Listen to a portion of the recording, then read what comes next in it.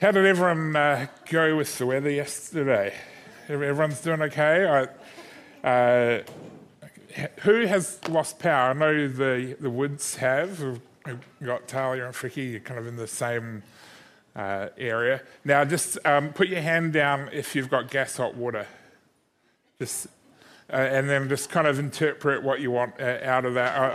I did hear Jared assured me that they've got gas hot water this morning, so the woods are smelling fresh, so it's okay to go near them.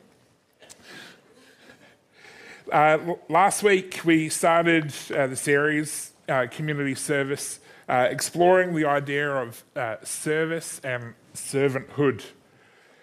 And what I do want to show is quite the opposite of the image behind me, and just welcome to my sense of humour and my brain. I want to show the idea that servanthood, being a servant in the kingdom, is quite the opposite of the idea of a forced sentence that might be implied by the image behind me. It is actually a path to personal freedom and community building. For the first part last week, we looked at the example Jesus set as the ultimate servant leader, both in word and deed. And this is nicely summed up in Matthew chapter 20, verse 25 to 28. Jesus called them together and said, "You know that the rulers of the Gentiles lord it over them, and their high officials exercise authority over them. Not so with you. Instead, whoever wants to become great among you must be your servant, and whoever wants to be first must be your slave, just as the Son of Man did not come to be served, but to serve, and give his life as a ransom for many." It's a great paradoxical statement of the role reversal leadership we might see in many organisations and institutions. Rather than exercising authority, Jesus is saying a godly leader willingly becomes a servant of others. He is the Son of God, not coming to be an earthly king and a ruler and an emperor and a conqueror with servants and people giving platitudes, but he came to serve you and me. He did not come into the world for himself, but for us. And in Luke 22:27, he said, "I am among you as one who serves." So, that brings us to this week.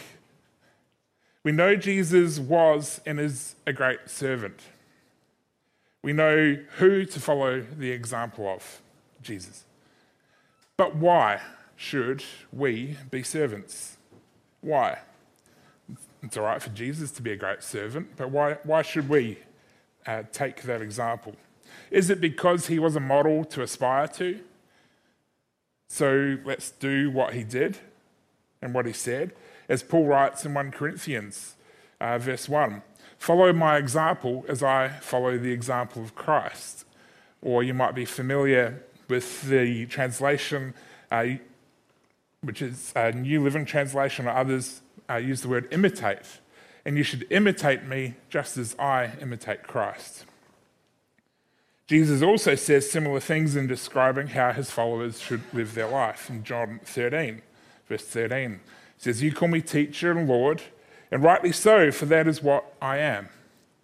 Now that I, your Lord and teacher, have washed your feet, you should also wash one another's feet. I have set you an example that you should do as I have done for you. Very truly, I tell you, no servant is greater than his master, nor is a messenger greater than the one who sent him. Now that you know these things, you will be blessed if you do them." So, following the example of Jesus is good. That's part of it. That's part of why. But that might not be enough to sustain you when being a servant, and servanthood gets tough. And it can, and it does. Take a moment to think about what God has done in your life. We had prayer earlier in the service. There were some things that people could pray for. We celebrated the fact that Talia and Fricky have got permanent residency in Australia. I know in my world, God has done huge things in terms of financial provision. I think one of the greatest blessings in my life is the people that have been a part of my life in various stages. Growing up in Christchurch in New Zealand, spending 7 years in Sydney, being surrounded by some amazing people, and then now living in Adelaide for the last 10 years. In each of those phases, there's been an abundance of provision, of financial blessing. There's been amazing relationships and people imparting wisdom, godly wisdom that we've been blessed with. And those relationships continue. And that's where I find amazing blessing in my life. But what about you? Let's just take a moment just to reflect and think, what has he done for you? Is it the mere fact that he's saved you from eternal hell? Like salvation, he's forgiven you for your sins, given you access to eternal life and heaven. Is it the financial provision he has given you? Is it the relationships? Maybe he has brought healing into your world, whether physical healing, spiritual healing, emotional healing, mental health, people around you, the wisdom he's brought. You might have been set free from hopelessness, addiction, weariness, depression, anxiety. These are things that you can be set free from in the Holy Spirit. What has Jesus done in your world? Think and reflect on that, for there are people that might still feel how you did before, or have the circumstances you did before Jesus came and answered prayer. There are people that don't know the love of God like you do. And so we should start to think, because God has changed our lives, because of Jesus' work in our world, if there's anything we can do to help someone else experience that, we should. We'll do it. The full reason we serve should be that Jesus changed our life. And so we do what we can to help others find Jesus too. If Jesus has changed your life, that should be the ultimate motivation to be serving him and helping others find the same thing, Jesus. And because Jesus changed our life, we should want to follow the example he set and the teaching he shared. So all the things I shared earlier are still relevant, but we start with he changed our life, and so we want others to experience that. And because he changed our life, we'll follow the example that he set and the teaching he showed. If you start with just the teaching, things might get weary, might become a burden, but if you start with the freedom that Jesus brought into your world, and that's the motivation to serve, and that's where you get the inspiration and the Holy Spirit empowers you, it becomes a lot easier. It's the oil that keeps things moving and turning. Serving Jesus might look like serving in church. It might look like serving our friends and family, or serving in the wider community. And it brings us to community service as the title of the series. But it's not serving out of an obligation, as the picture might indicate, an obligation on the consequences of actions. It's serving out of not out of an obligation to follow an example, but a burden for others to experience what you have with Jesus. This burden should ignite us to action, even when it could be inconvenient, take time, take resources. We don't serve out of that obligation. We serve because we're burdened by the idea of friends and family and people in our community spending eternity apart from their Creator. So what does this serving look like? Well, I said last week that there won't be a sign-up form as part of the series. The idea of serving is bigger than needs to fill roles on a roster. And I want that to be clear. It's about a lifestyle. It's about having what we call a servant heart first. It's about the motivation inside you to be helping others. It's about serving from that motivation to bring Jesus to our community. And there's something really simple you can do to serve the people around you in the coming weeks. Just as an example, it all revolves around Christmas. Christmas is unique in our culture, in our time. It's a marquee time on our calendar, and there is a great openness to the story and celebrations behind Christmas. Every year when we start singing carols, I see the words and I think, how amazing is it that many people who have never been in church or never spent a great amount of time in church are singing the words telling Jesus' story. They might be singing carols that are singing praise and bringing glory to Jesus.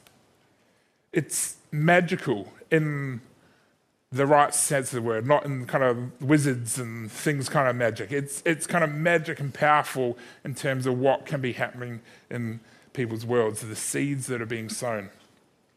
And there are some easy things we can do in this Christmas season. One, it was shared earlier, we can invite them to our Christmas services. That could be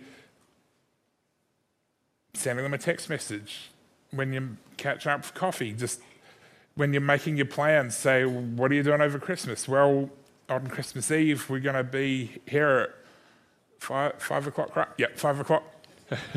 I should know that. Or the Sunday morning, the family one the week before. The second thing you could do is serve, and maybe you are on a team already, and thank you for being part of the team. Maybe you're helping out for extra things that happen when events like Christmas come around that are outside of the regular week to week. Or if you're not part of any of those, you could serve by connecting with visitors, connecting with the friends and family and members of the community that come along. You can serve them with amazing hospitality. Serve them by providing connection and conversation. There are many ways to serve that aren't just kind of filling roles, as I said earlier. It's about having a servant heart and wanting to bring the experience you have, the relationship you have with Jesus to others. When you do these things, know you are serving not just the people of this church, but serving every person coming through the door, helping to create moments and experiences for them to see Jesus. That can be a nice reminder or a reset when we're considering current or future serving. Remembering who it is ultimately for is helpful to align to that purpose and give us the reason why we do what we do. You can also do these same things for any Sunday, and we encourage that and thank you for all the ways that you do serve. And just on that, I'd like to acknowledge the service of a few people. When I turned up at 8:45 this morning, they were working hard across the road, Bill and Richard. Bill was blowing leaves from the forecourt across the road, and Richard was setting up the fences and some of the furniture out there. Now, what I think are some of the coolest things about hospitality and serving others are doing things that are not noticed unless they're not done. For example, blowing leaves away from a forecourt. When we go over there and have coffee, and I don't know if it's raining at the moment or not, but if you spend time outside there, you go out there, have a coffee. I like to stand around outside. I like the fresh air. And you don't really think about anything.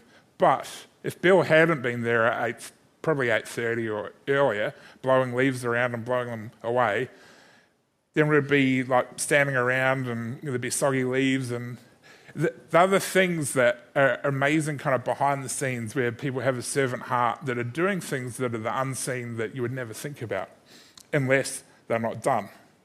Probably like cleaning the toilets as well. It's pretty obvious if they're not clean, but you don't really think about it if they are. So a big thank you to Bill and Richard for your serving. And then when I came into the building this morning, I was greeted by the three older hoopers. And so you've got Dano and Loretta in here and Jord. Well, yeah. Well, I mean, Bailey's not a hooper anymore, but you're older than Bailey. That was my reference point. Same family. Thank you. So, I was like, oh, I put fresh batteries in this morning. That should be good. It's got the power of the mute button. But members of the same family with a servant heart, they didn't come together because Jordan's got his own place. So they've come in different vehicles. But here they are, early, serving us to set things up, to make sure the music's ready, that the seats are out, and all the bits and the amazing things that particularly Loretta does during the week that just kind of make things tick that we never notice. So I'd like to can we thank Bill, Richard, and the Hoopers for all their service?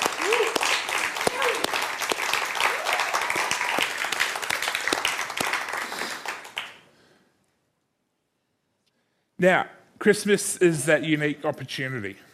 So I encourage you to think and pray about who you can invite, how you can be serving, how you can be bringing that experience, that relationship with Jesus to people in your world.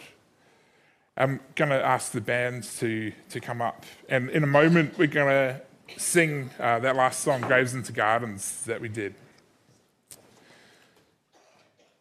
And next week, we're going to get a little bit more personal, if that's okay. Last week, we talked about we know who we're going to follow the example of. Today was we know why we should serve out of that motivation of bringing relationship with Jesus, experience with the Holy Spirit, everything that we have been blessed with by God to others. Next week, I want to dig a little deeper into how. Not how to serve, as in like how to do the sound or how to sing, because I can't teach you that, I promise. I can't teach you that.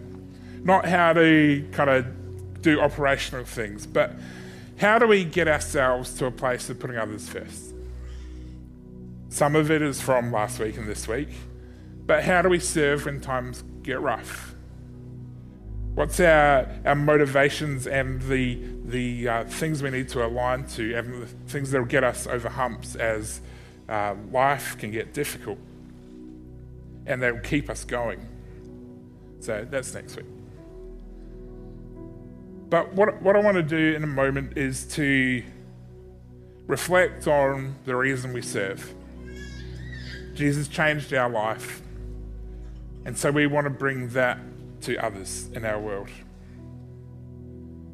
So take a moment again to think about what God has done in your life, the things that might have popped into your mind earlier when I was talking, whether it's just that experience of salvation and having eternal life, the forgiveness of sins, provision, blessing, answered prayer, the relationships around you, freedom from sickness, from oppression, depression. Just think on those things. And also just want to call out that if you've never made a decision to follow Jesus and have those, you want those things. You want forgiveness from sin. You want the freedom that comes with life in Jesus. We will have a couple of people up here at the front after the service, as we do every week, available for prayer. And we would love you to come and pray a prayer with them to accept Jesus and to make that decision for yourself.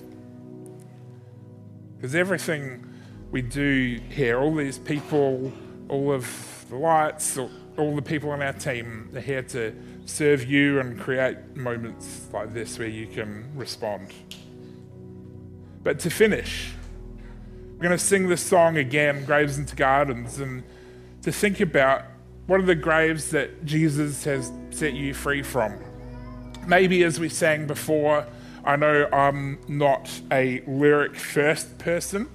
I'm kind of a very lyric last. I do not remember things unless they're on the screen. So you might be like me, but when a song like Graves into Gardens comes along, I like the ding, ding, ding, ding moments and the different parts of music, and that's what I like kind of mixing. And maybe as we sang it before, we kind of just were in the motions of, okay, this is the song before the preach, and we've just had giving, and routine's good, because when we know what to expect, but sometimes we like to break up the routine just to mix it up. As we sing, rather than jump through the verses and the chorus and the bridge and the chorus and the bridge and the bridge and the bridge and the chorus, just a little nod to how music is. It's fun, I like it. Just taking a jab at ourselves and what we like to do. Take a moment to reflect on what he has done for you. To kind of reset to the motivation. Maybe we're serving in actual volunteer serving roles. Maybe we're serving our neighbours in our community. It might be tough. It's getting to a busy time of the year. Let's reflect on why we serve. Lyrics like, "You came along and put me back together." Who's that for? It's happened for you. So let's sing and reflect on that, but at the same time as we're singing, let's celebrate that. Let's reflect. I don't know what reflective and celebration is. It kind of some of you might just want to reflect the whole time but I think that there should be an element and energy that comes from praising and celebrating these things that have happened for us. And as we do that, rather than just kind of sing the song for the sake of singing the song, let the Holy Spirit talk to you about who you can be serving, who you can be helping, who needs that experience, who needs the encounter with Jesus that you have had. There's nothing better than you. Not afraid to show weakness and flaws. You've seen them all. You still call me friend. The God of the mountain is the God of the valley. There's not a place your mercy and grace won't find me again. If you've experienced mercy and grace, let's reflect, but celebrate that. Sing it out. And think about who in your world needs mercy and grace. Probably don't have to think too far. Probably the people you think are the furthest from God. They would love a bit of mercy and grace right now. So let's sing. Let's all stand. The band will lead us, and let's reflect, but celebrate and sing. And as we do, think about who in our world we can be serving and bringing this encounter with Jesus into their world. Thanks, Ben.